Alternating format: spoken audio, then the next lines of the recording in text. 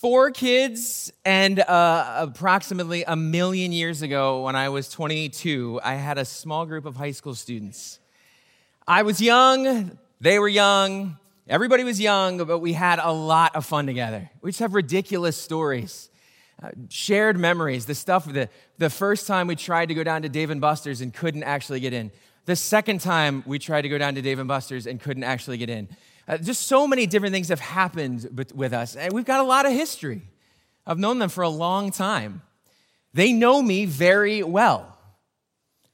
Frustratingly well, to be honest. Like, they know me very well. To explain what I mean, I like weird music, and they know that I like different stuff. I like kind of unknown stuff. I like stuff like that. And so I've been in the car with one of them on multiple occasions. And I'll say, hey, have you ever heard this song? And I'll play it for him. And I'll know intellectually that they're messing with me. I'll know that Chris will just be messing with me when he's like, oh, yeah, no, I love that song. You're only just hearing about that now? I can't believe it. I'll know in my head he's just trying to mess with me. And I still can't stop myself from being like, what? How is it possible? How have you heard this? Because they just know that about me. I was at one of their weddings one time, and I got up to go get a drink, and one of them, when I left, said to the rest of the table to make fun of me, they're like, what's he going up there to say? Excuse me, do you have anything that tastes like Skittles? Sure enough, I come back with a third orange juice, a third cranberry juice, a third Sprite, and it's like, I can't even get upset. It's like, yeah, you know me. That's dead on accurate. They know me well. I got to do two of their weddings. I had a part in a third one, and then I was a groomsman in a fourth. I love these guys. Now they're adults and married and have kids and are mostly responsible members of society. And our relationship continues. I know them well. They know me well. We've shared life together, and I continually consider it a privilege that we are still close. So, Jimmy, Chris, Sean, Matt, if you're watching this, love you guys. That's what community is. That's a picture of what community is. Of knowing and being known, of having that shared experience, of having that shared history. And we're going to dig into that idea as we continue our 3 relationships series by looking at the relationship with the church and specifically the rhythm of community. Right? The rhythm of community. Community is an important thing. It's an important thing, and it's rooted in this idea that everybody wants to belong. Everybody wants to belong. And listen, that's not just a pastor talking. That's secular psychology talking as well. We have a need to belong, to be a part of something, to find our place in something. But the problem is that's not always easy. There's really competing values for us. For those of us at this part of the world, at this time, at this place, there's problems. For us, there's competing values. One of the things that we value as Americans, as Americans who live in the Northeast at this time, is this value of independence, of self-reliance, right? I don't need others. I got it. I'm myself. I'm my own person. And I kind of do my own thing. We kind of can believe that lie. And so that idea of self-reliance, of autonomy, of independence is at odds with community.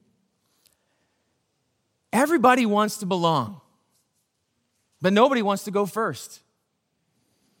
I've often heard it, being a part of a church for a long time, that people leave because they didn't feel connected. And what often comes up is people are fearful of stepping out or fearful of reaching out. And that's why our obligation as a church is to be as warm and welcoming as we can, to be as sticky as possible, to make it hard for people to leave, because we all know what it's like to be new. We forget what it's like to be new, right? Because we're so desperate to kind of be part of something that once we're inside, we forget what it was like to be outside. But we want to belong and be part of something. And the harsh truth about community is it's going to take work. Community is going to take work. It's not something that just naturally happens. It can be hard for us to approach that because we face things like we don't want to be uncomfortable, right? Community is outside of my natural rhythm. It's outside of my natural routine, right? It's a new thing, and I just kind of like comfort. We kind of seek the equilibrium of comfort. Community can be too much work. Or we don't want to be vulnerable, right? Well, why would I want to be known by others? And men, we got to be honest, I'm talking to you for a minute, we are just a whole other can of worms when it comes to that. Because I think we want to be known the same way, but there's somehow this lie has been believed that it's but men can't want that. Surely men can't talk about their life and feelings. Those things are terrible. I'd rather have no bacon for the rest of my life than talk about that. But we have a need in us to matter to others, to belong somewhere, to be part of something bigger than ourselves. Sometimes fear gets in the way. All right, I won't know anyone there. Insecurity comes into play. I have nothing to offer. What if people found out the truth about me? What will people think? And a barrier we're dealing uniquely right now culturally is that you can't have community without agreeing on everything. And to that I say, that is utter crazy talk. Who in your life do you agree about everything with? Who? Nobody. Because even if you agree on 1,000 things, they like chunky peanut butter and you know that is monstrous and you like smooth. Like, nobody agrees on everything.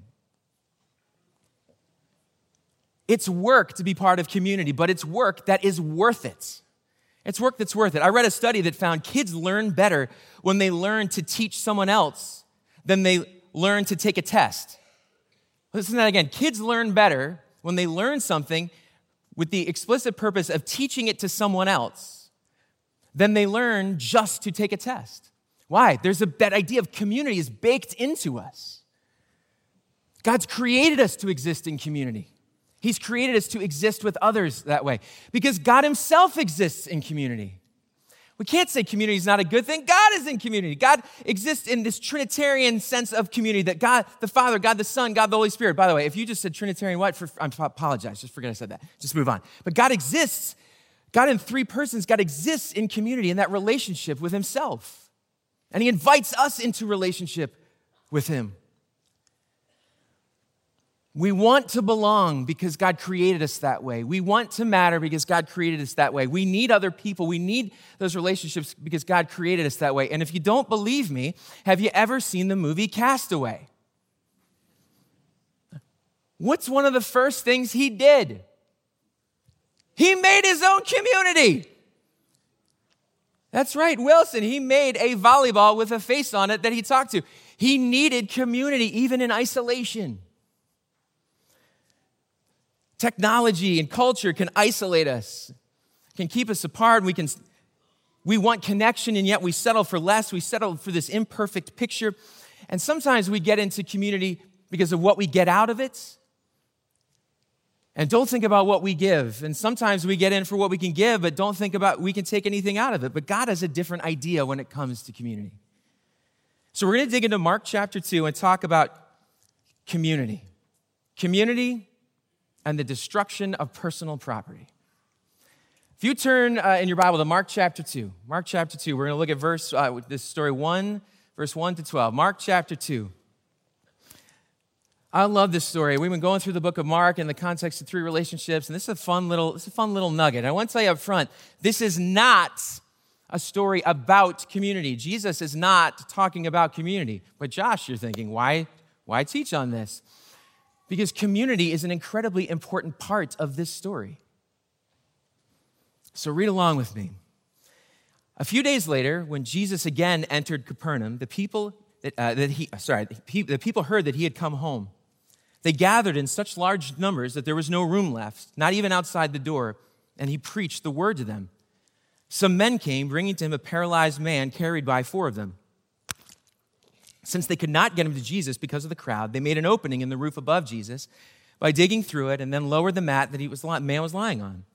When Jesus saw their faith, he said to the paralyzed man, "Son, your sins are forgiven." Now, some teachers of the law were sitting there thinking to themselves, why does this fellow talk like that? He's blaspheming. Who can forgive sins but God alone? Immediately, Jesus knew in his spirit that this is what they were thinking in their hearts, and he said to them, "Why are you thinking these things? Which is easier, to say that to this paralyzed man, your sins are forgiven, or to say, get up, take up your mat and walk? But I want you to know that the Son of Man has authority on earth to forgive sins." So he said to the man, "I tell you, get up, take your mat, and go home." He got up, he took his mat, and he walked out in full view of them all. This amazed everyone, and they praised God, saying, "We have never seen anything like that." There's 2 groups that we're going to kind of look through and really dig into what community looks like. We see two groups of people. There's the crowd, and there's this community, right? Crowds come and gather around a common interest or curiosity, but crowds don't ask a lot of you. You can leave when you want. You can hang around the edges. You can dangle your feet without really jumping in. No, it's not necessarily a bad thing. Think of the Eagles game today. There's going to be a lot of people there in the crowd, and that's going to be a fun thing. You feel like you're a part of something. But while you are to an extent, you aren't known for who you are. You're seen as a part of a whole, not as an individual. Community is different. Community is a place where we can know others and be known. Where we can know others and be known. And the difference between a crowd and a community is the commitment level of each group. The level of investment. And so we're going to talk about community, but I want you to think about community more like a verb and less like a noun. Community, less of something that you join and more of something that you do or something that you are. And the first thing as we unpack the story that we're going to look at is the idea of an engaged community. An engaged community. Because look at this story. What happens? All right, Jesus has performed miracles. He heals the leper in Mark chapter 1. He says, don't tell anybody. And of course, he tells everybody right away. And so Jesus goes to Capernaum and he's trying to kind of spend some time by himself. But people hear about it and they gather in such large numbers at this place that it says there's no room left, not even outside the door. They just flood his house, this house where he's at. There's so many people there. Because I think they want to see him do something amazing. Right? They're like, all right, let's see what you got, man. I heard some good stuff. What trick you got next? They want to see, but Jesus instead sits and he teaches them. He teaches them about God. Preaches the word to them. And verse 3 tells us that some men came, bringing to Jesus a paralyzed man. They had to carry him. He couldn't make it on his own. They had to literally carry him. They had to bring him there. This is not something that he could have seen. This is not or something he could have just done. He didn't kind of roll himself there. They had to carry him there. And that tells us a lot about them. It tells us a lot about them. It tells us that they're engaged in each other's lives. They showed up for their friend. They cared about him. They stepped up for him. They wanted him to get to experience this. They wanted him to hopefully be healed because Jesus had been doing this stuff. They brought him there. They made it possible. They were part of this guy's life. And this guy was engaged with them as well. He had to trust them, right? He had to trust that they would take care of him. He had to trust that they were looking out for his best interests. They were engaged in each other's lives. It shows us this picture that community offers you something. These friends did for this paralyzed man something he could not do for himself. They literally physically brought him to Jesus. But community asks something of us as well. That was not convenient. That was not easy. But the guys cared about their friend and they were invested because they'd shared this relationship and they shared their lives. They wanted to see him experience this. The cost was worth it to them. They were engaged. They knew his need. They knew how he felt. They looked to meet it. They stepped up for him. That's what community looks like. We engage with each other. We can't do life on our own. Sometimes we convince ourselves we can, like the guy driving on the highway with a mattress on top, holding it down with one arm, where he's like, I got this. Spoiler alert, you do not got this. We convince ourselves we can do it, but we can't. We need help. Eliud Kipchoge is a world-class runner. 2017, he participated in a thing with Nike called Breaking 2. They were trying to run the first sub-2-hour marathon, which is just the most mind-blowing number I've ever heard in my life. My goal when I had to run the mile in high school was just to get under 10 minutes. 9:58, I'd have been thrilled with that. What's the least amount of sweating I can do while still passing? And these guys are going, I'm going to run 26.1 miles in under 2 hours. That's insane. All right, so they finished at 2 hours and 25 seconds, and being disappointed that they didn't do it, he tried it again, October 12th, 2019. as part of this Ineos 159 challenge. And he did it. He successfully ran the first 2-hour marathon with a time of 1:59:40.2. Sweet goodness, that's incredible. But here's the thing, this guy is not just the greatest marathoner in the world, though he probably is. He didn't just decide, I'm going to do it, because if he did, he just would have done it.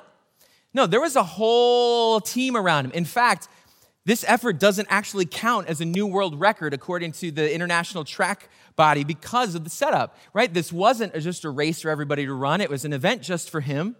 He was handed fluids by his support team throughout. The run had a pace car and included rotating teams of other runners pacing him in formation to reduce wind resistance and maximize efficiency. What's my point in saying that? He couldn't do that alone. He had a lot of help. I mean, if I had all that and someone carrying me, I could have done that too. We need people with us. We need people engaged with us. Community can't be community without us engaging with each other, without us rolling up our sleeves and being involved in each other's lives.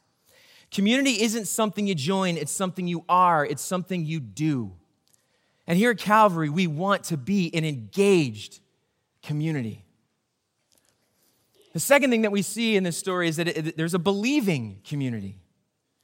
All right? There's a believing community, because I left out my favorite part of the story in order to get to this, right? What did the friends do? What did the friends do? They didn't just bring him to Jesus. It says they couldn't get him into Jesus because of the crowd, so they made an opening in the roof above Jesus by digging through it and lowering him down. They literally made a way, right? They went through and did this with their friend. And so I want to give you some context of what this means so that you really understand why this is a big deal. So I'm going to show you a picture of what a house, an artist rendering of what a house might have looked like in that time, right? Something like this, right? There's a couple things you got to know, right?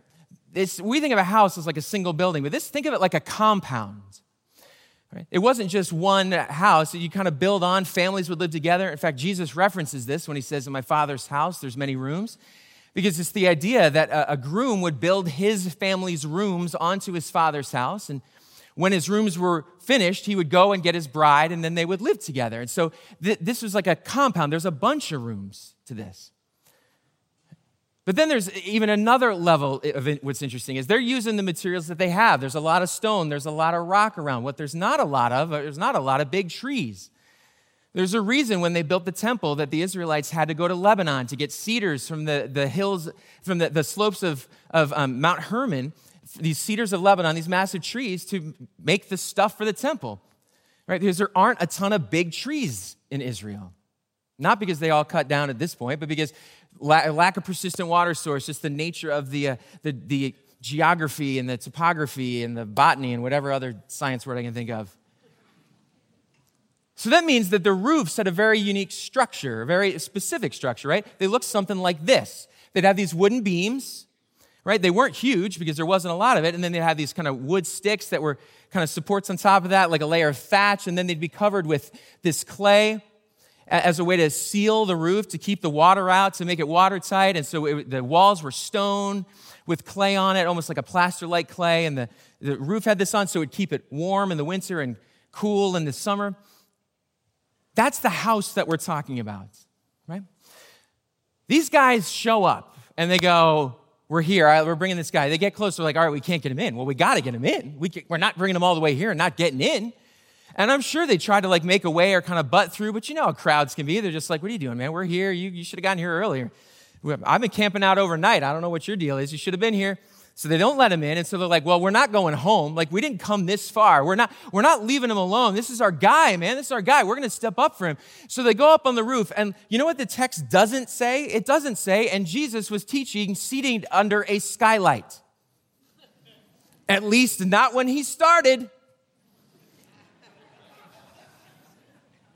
Yeah. They start digging down through the roof. They start tearing a hole in the roof. They are jacking this guy's roof up. And we read this story like, oh, it just happens, and suddenly a hole appears and everybody's fine. No, there's got to be yelling and screaming. What are you doing? People are trying to pull him down. They're like throwing stuff. Stop. This is my house. Like, I'd be freaking out. Like, this is a big deal. Because I can guarantee you, your homeowner's insurance policy does not cover random strangers tearing a hole in your roof to get access to the religious man that has come and sitting in your living room. They destroyed a guy's roof. That's incredible.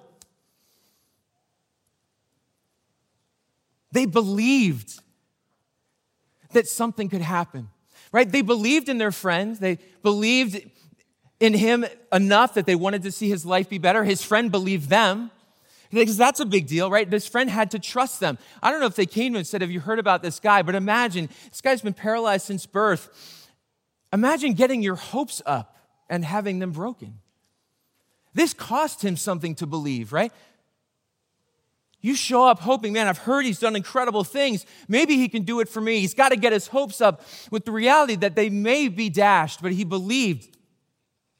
They believed in each other. But they believed in something more.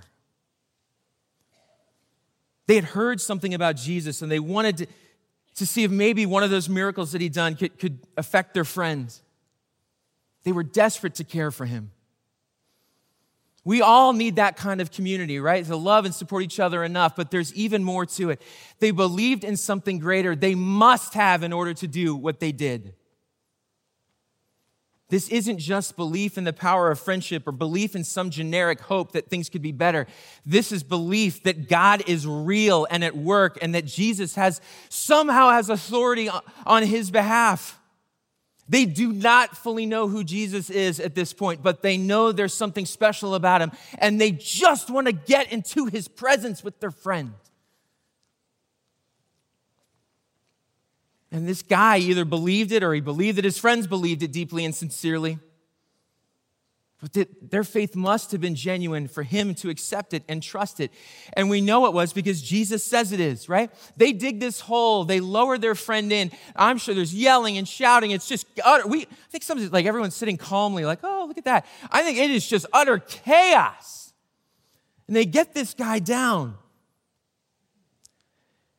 And verse 5 tells us, when Jesus saw their faith, he said to the paralyzed man, son, your sins are forgiven. Woo! Now that's a moment. That's a moment right there. They believed in such a profound and powerful way that the Son of God identified it as valid and meaningful and true. Son, your sins are forgiven. They were a believing community. And here at Calvary, we want to be a believing community too. Not just a community that thinks, hey, let's be nice to each other, though, for the love. Let's be nice to each other. But that believes that we are united around a common goal, not to just be good moral people, but to know Jesus. That's it.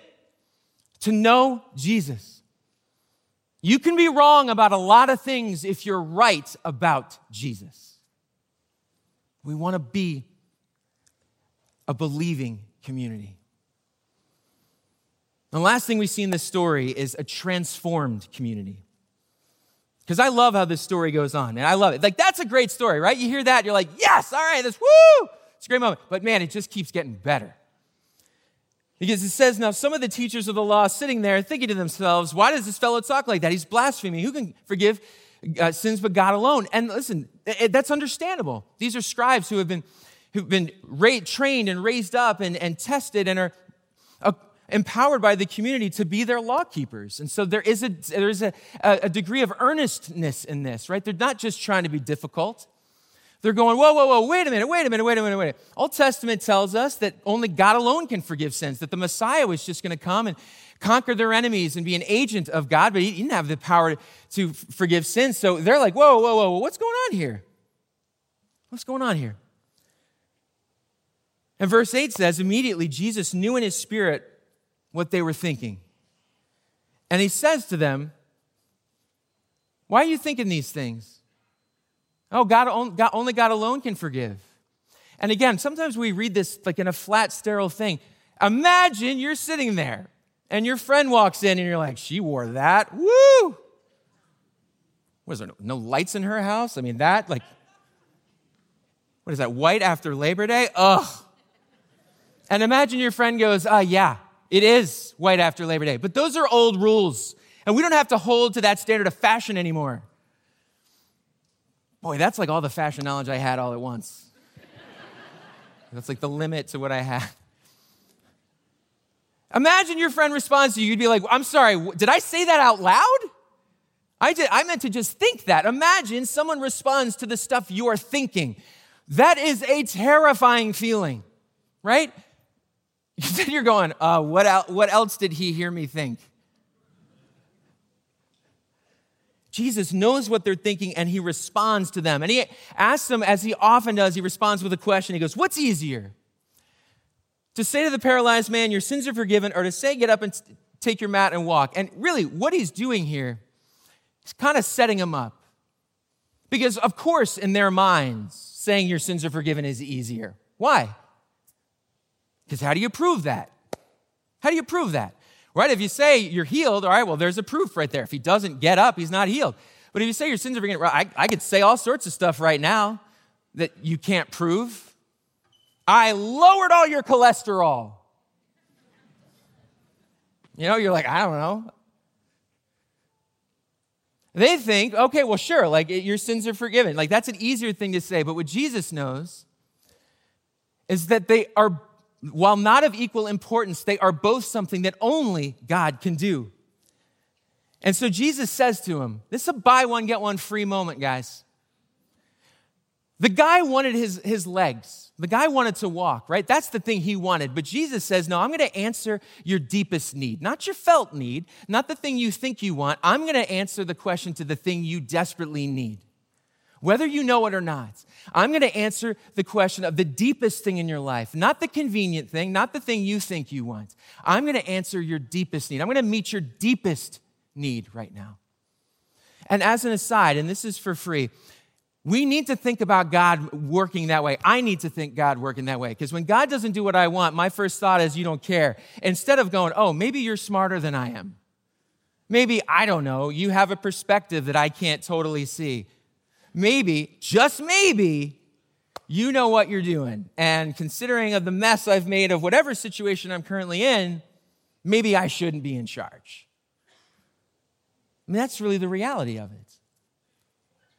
God meets his deepest need, not the need he wanted met, but his deepest need. But I love this. But I want you to know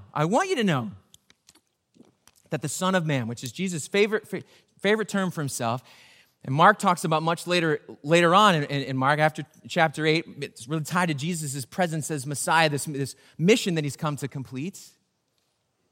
He says, I want you to know that the Son of Man has authority on earth to forgive sins. So he says, I tell you, get up, take up your mat, and go home. Here's what he's saying. Forgiveness of sins is what matters, but I want to show you that I can do that. I'm going to do this to prove to you that. This is the thing that matters, but I'm going to do this to prove to you that. I'm going to do this thing in the moment. I'm going to do this thing so that you can believe that this bigger thing is real. I'm going to do this momentary thing, this smaller thing, not small, but smaller thing, so that you can trust that this bigger thing is real. God ever do that for you? Prove himself? Give you something to show up in your life in a way to give you a reason to trust him, to continue to lean into him so that you can trust him in the big stuff too? I just love that he says that. He's like, I'm not doing it for you. I'm going to do this to show you. I'm going to do this to show you. And so he says that, and the guy, I love this. He got up, took up his mat, and he left. I mean, that was it. Immediately. I've never gone to the doctor and immediately felt better. This guy stands up and walks. Imagine what that's like. You're there watching this. These people knew him, right? Their minds are blown. There's just a collective like, what is happening? He gets up and he walks out.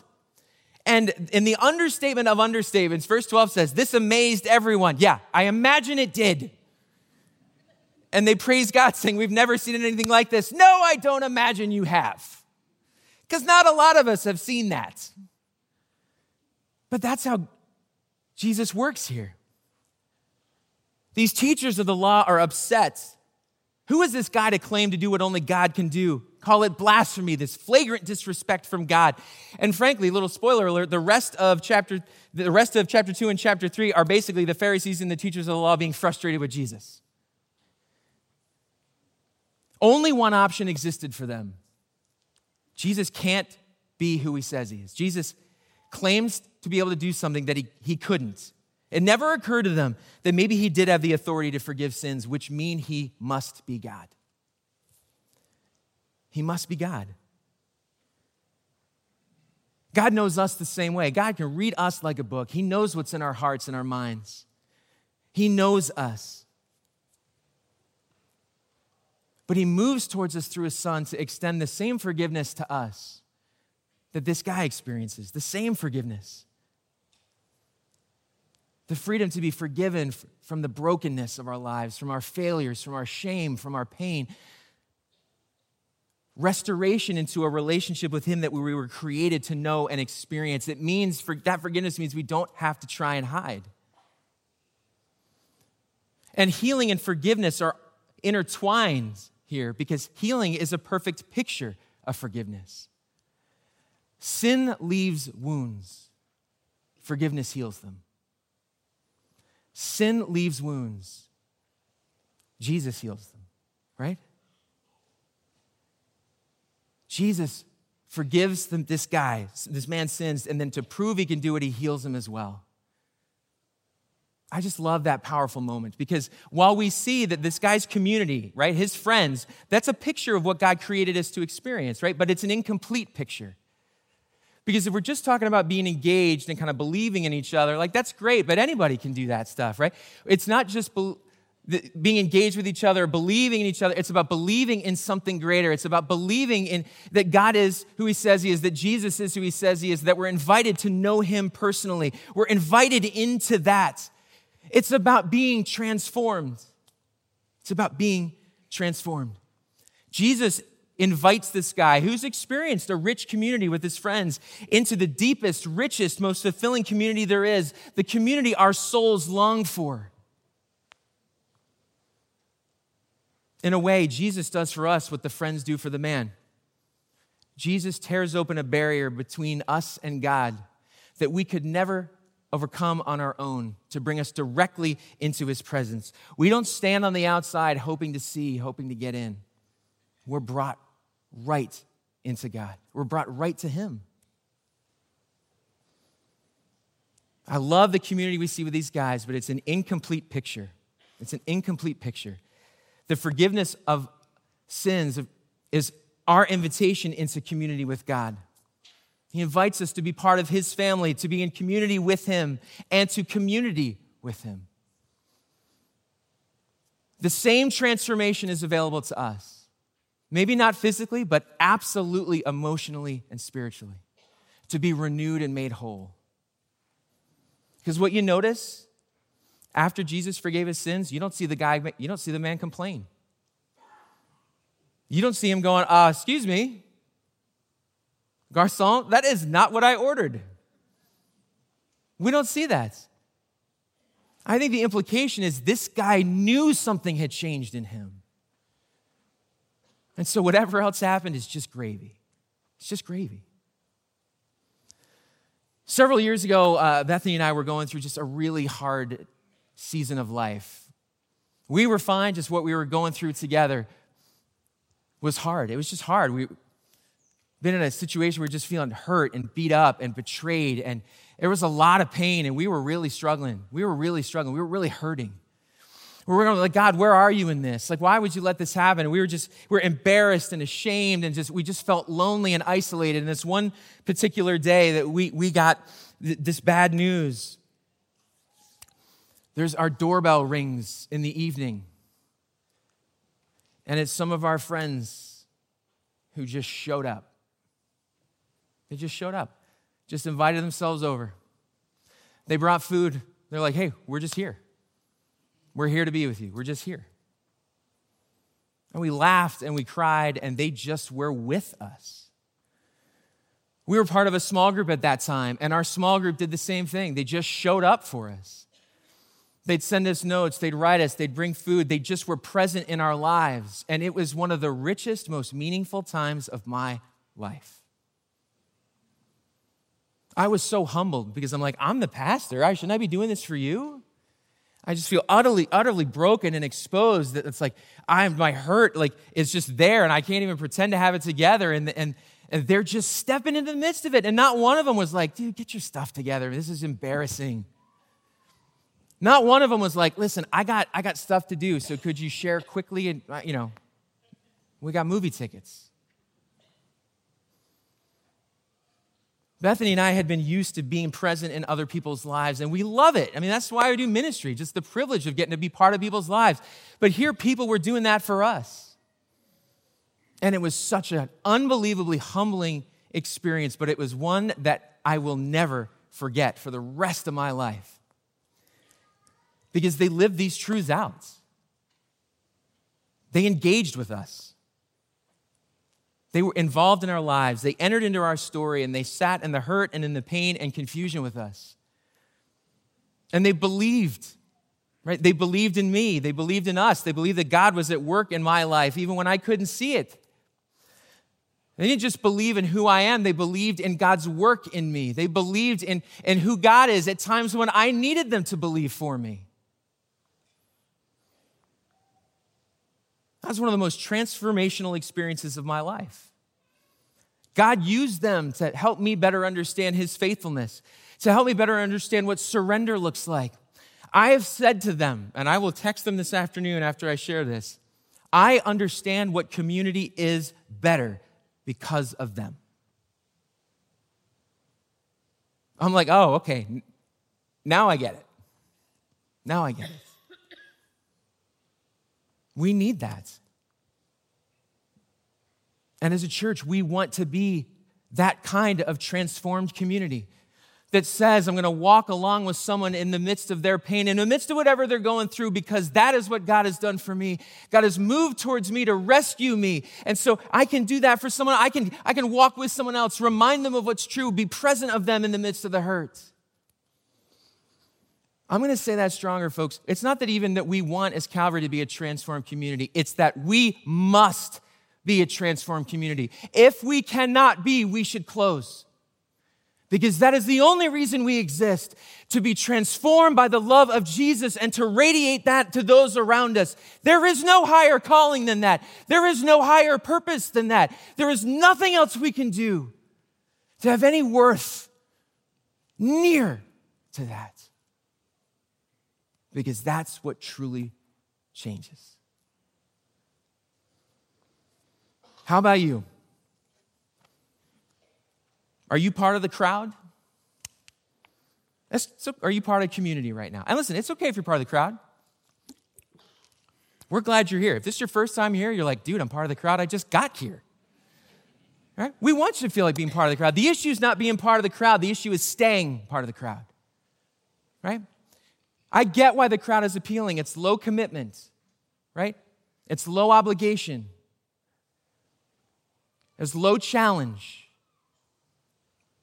But it's also low purpose. It's low meaning. Are you part of the crowd? Or are you part of community? We want you to be part of community, right? And we want to remind you, we don't do this out of obligation, right? This isn't be part of community so God loves you more. That's not going to happen. God can't love you more than he already does. God doesn't love us based on what we do. God loves us because of who he is. God loves us because of who he is. So we don't do this out of obligation. We don't do this out of a desire to earn God's favor or get in his good graces. We do this because of what God has already done for us on our behalf through Jesus. We can live out to the community, this gospel community, because of what he's accomplished on our behalf. And so we want to invite you to be part of that, right? So we're having a small group fair on February 19th. Jess Greaser and her team have spent so much time putting this together, building this small group infrastructure, because we want you to be part of a group, right? We want you to experience this. I mean, I was going to say we're inviting you, but we're not inviting you to be part of a group. But it's more than just inviting. We're really begging you to be part of a group. We're cajoling you to be part of a group. Listen, we would tap you on the arm for 15 straight minutes asking you the same question over and over again, like a kid asking you for dessert, if that would get you in a small group. We want you to be part of that. Not for our sake, but for yours. To experience the richness of a Jesus-oriented community. To be known and know others. To walk together through life. We hunger for connection right now at this season. Culturally, we do. And we want to invite you a little bit deeper into relationship. To pursue Jesus together with others. To be part of an engaged, a believing, but most importantly, a transformed community. A community that can engage when you won't, believe when you can't, and point you to the one who transforms you and makes you new. Why don't you bow your heads with me? Father God, we thank you for that. That you invite us into that relationship, Lord. You invite us into community. Who are we, Lord, that you would care about us that much, but yet you do, and we are thankful for that, Lord. Would you help us to understand what obstacles we have, Lord, what barriers are in front of us, what things keep us from that, Lord, and would you begin to pick them apart piece by piece by piece that we might know the richness, the fulfillment that comes from living the way you've created us to live. In relationship with you, pursuing you with others. Father, we thank you that you know best. We thank you for your grace as we try and figure that out. We pray this in Jesus' name. Amen.